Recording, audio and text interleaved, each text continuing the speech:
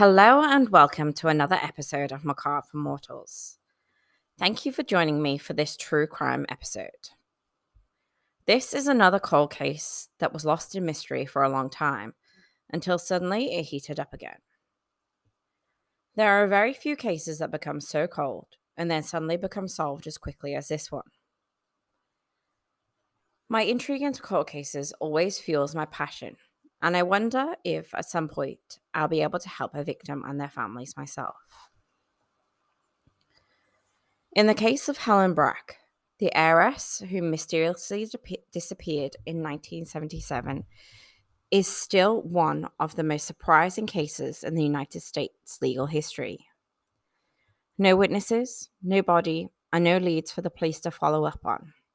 The case went cold very quickly after her death, even though clearly someone had been killed her for her money.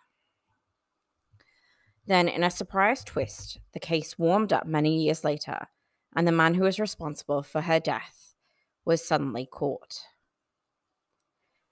Rather than the missing Helen Brack that caused the reinvestigation, it was the many millions sitting in her bank account unused that reignited the interest into her case.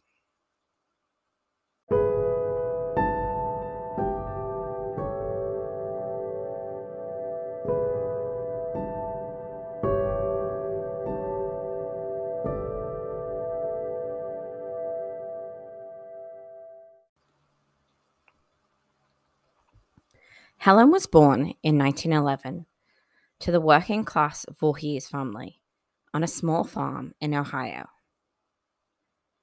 She lived most of her early life in a workaday circumstances without much money.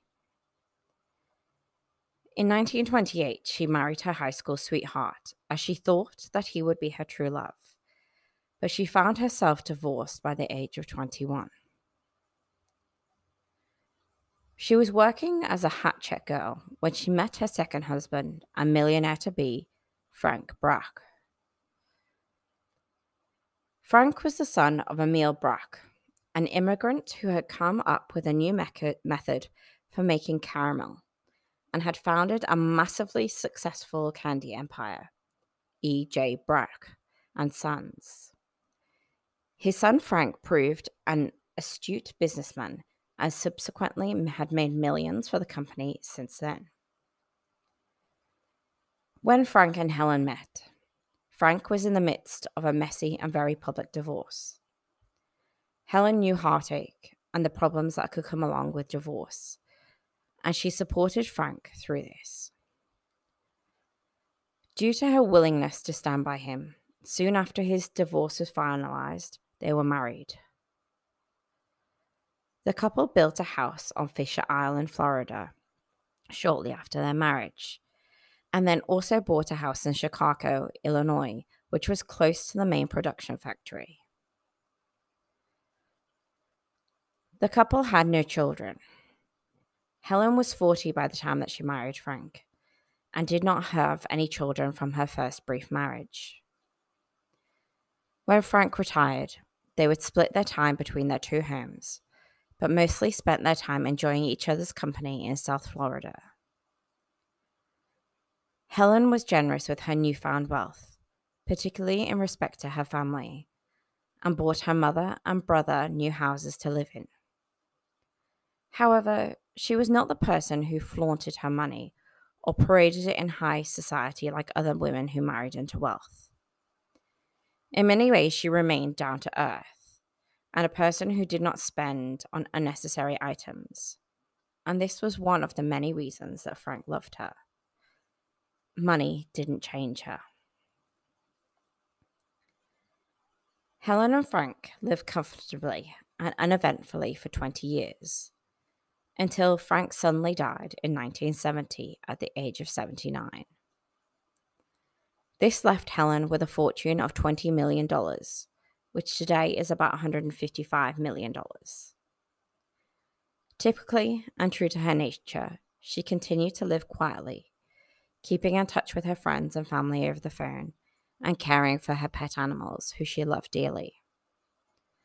Her two dogs, named Candy and Sugar, became devoted companions after Frank's death, and she went to great lengths to make sure that they were properly looked after. In a rare show of extravagance, when her pets died, she buried them in expensive pink marble graves. Her love of animals also led her to give generously to charities such as the Chicago Zoo. I don't know about you, but just finding out those little snippets about Helen makes me really like her as a person. She was not interested in Frank's money. She did not show it off. She didn't want to go out and spend it. She just wanted to appreciate the small things in life and give back to people who had worked hard throughout their lives. Her devotions to her dogs and giving them names such as Candy and Sugar also showed her devotion to Frank's sort of upbringings with the candy factory. It showed that she was truly part of the Brack family.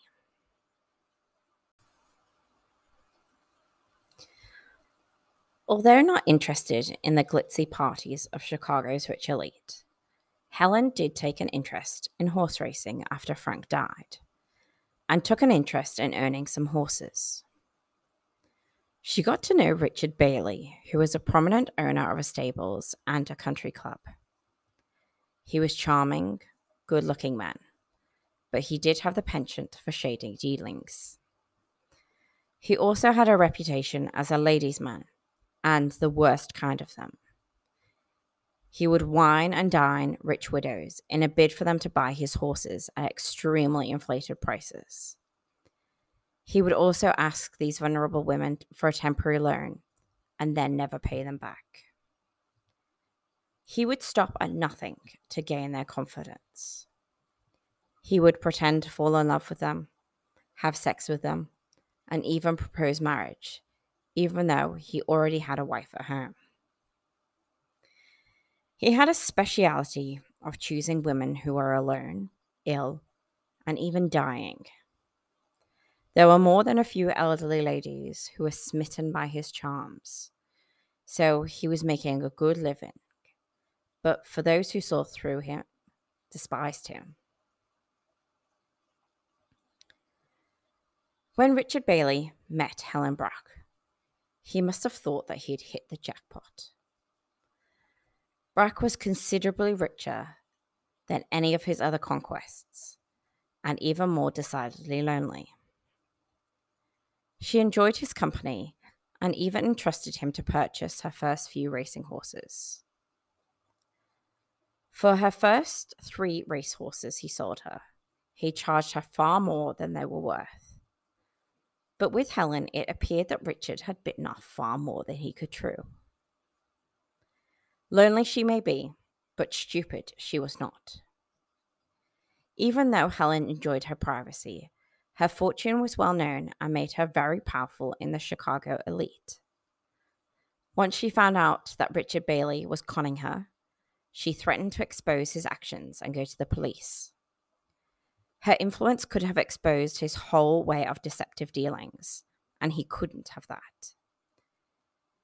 There is not really much known of what was said between them, but after she confronted him, he started to plot to have her murdered.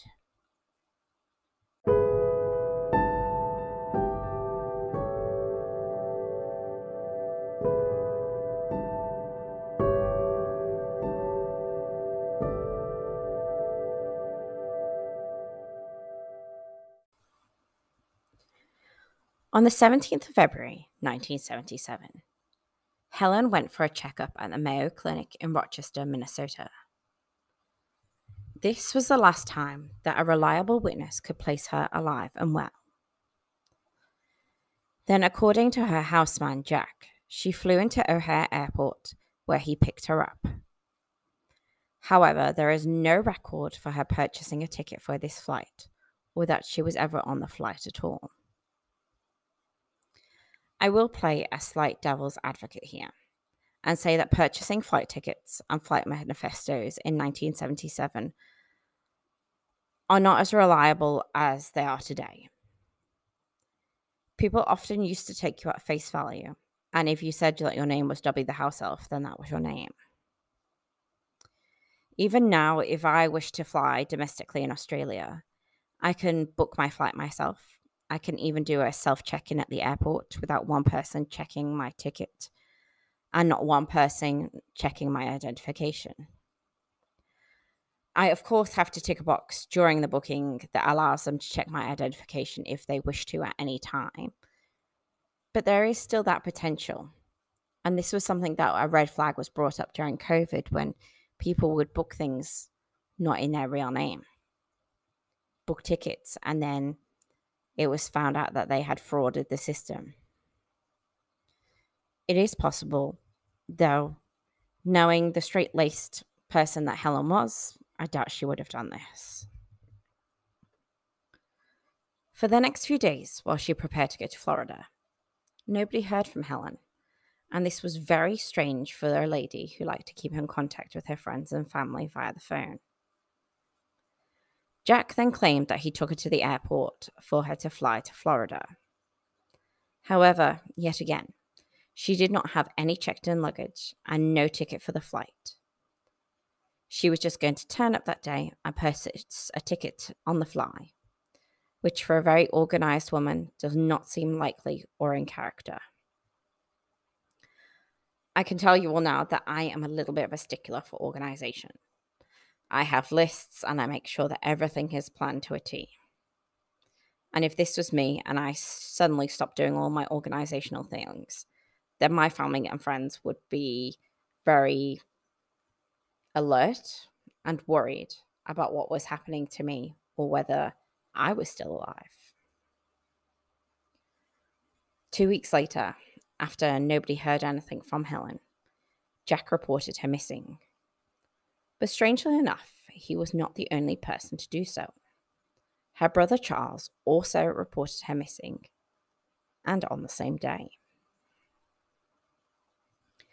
Suspicion immediately fell on Jack and Charles, as they both had the most to gain from Helen's will, and both had reported her missing on the same day. The pair admitted freely that they had destroyed her diary, which would have given the investigators key information about her last days leading up to her disappearance. But both confirmed that Helen had requested that they do this if ever anything had happened to her. This seems questionable, but the police found no other information that could tie the pair to her disappearance, so they had to drop the case, and neither was charged. Without a body or any other concrete information about her disappearance, the case began to dry up quickly. Sadly, nobody seemed to care about what happened to Helen Brack, and her disappearance was soon forgotten. Yet her fortune, of course, was not. And it was looking into her finances that would bring the truth to light.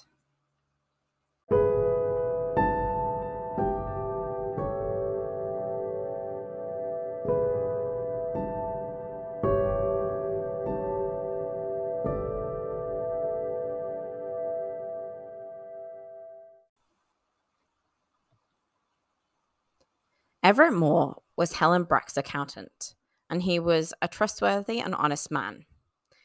He knew the details and habits of his client's day-to-day spending, and he wished to become the executor of her estate. But the Continental Bank of Illinois also felt that it had a stake, and due to this conflict, the court appointed an outside guardian, John Menck. And this is possibly the biggest mistake that could have been made early on, as he did not seem to get very far into understanding Helen's wishes or her usual spending. In 1984, 7 years after her disappearance, Helen was declared dead. This now meant that her estate could be split into the wishes of her last will and testimony. Her fortune was to be divided between the Helen Brack Foundation, Jack, and her brother Charles. However, it was during this process that her previous accountant, Everett Moore, discovered that Jack had embezzled thousands of dollars from her accounts after her disappearance. And in the September of 1993, Jack was instructed to pay back the money to the estate by the courts. However, also during this investigation, it was discovered that Richard Bailey had also defrauded Helen Brack. And now that his name had come up during this investigation, police and law enforcement did not let it go. In 1989, an investigation into the horse racing business in Chicago had begun. And during this process, Richard Bailey's name had already come up a multitude of times. Once it was discovered he was linked to the missing heiress, Helen Brack, this information was sent to Stephen Miller, who at the time was the assistant district attorney. His approach was to follow the money to solve the murder. And down to this, he actually had a lucky break. He found Dr. Ross Hughey, who was a veterinarian who was linked to Richard Bailey through his scams. And through Hughey, investigators discovered the Jane Gang, who had been running organized crime in the horse business in Chicago since the 1930s. Their leader was Silas Jane, and he was predominantly known as a cruel man throughout the business and who would stop at nothing, including murder, as it was suspected that he had actually murdered his own brother. And one of his associations appeared to be none other than Richard Bailey. It was a big turn in the Brack case that no one could have really foreseen. Quite separately, Bailey's name had come up in other cases. Miller wanted to make sure that the evidence against Bailey stuck, so he and his team worked night and day for the next 5 years. And finally, in 1994, they brought Bailey to court over the soliciting the murder of Helen Brack. Initially, Bailey did not seem to be fazed by the charge that was being lobbied against him. He thought that they did not have any concrete evidence to result in a conviction. However, when the list of elderly women with whom he had defrauded was listed in court, his innocence appeared more and more questionable. Witnesses also took to the stand to testify that he was a violent man and also a con man. Then Miller slowly built a case to show that Bailey had a strong motive for killing Helen Brack, as she, unlike many of his other victims, had stood up to him and threatened to expose him, report his crimes, and have him put behind bars for the rest of his life. And that, in the end, is exactly what happened to him. Bailey was convicted and is currently serving his sentence in prison. Not only this, but in the process, a massive insurance fraud in the horse business was uncovered, and a string of crimes dating back to 1955, including homicide and arson, were solved. Thus, it was the case that went cold for almost 20 years, finally resulted in the conviction of a notorious cold-blooded killer and a swindler who mistakenly thought that he could get away with murder.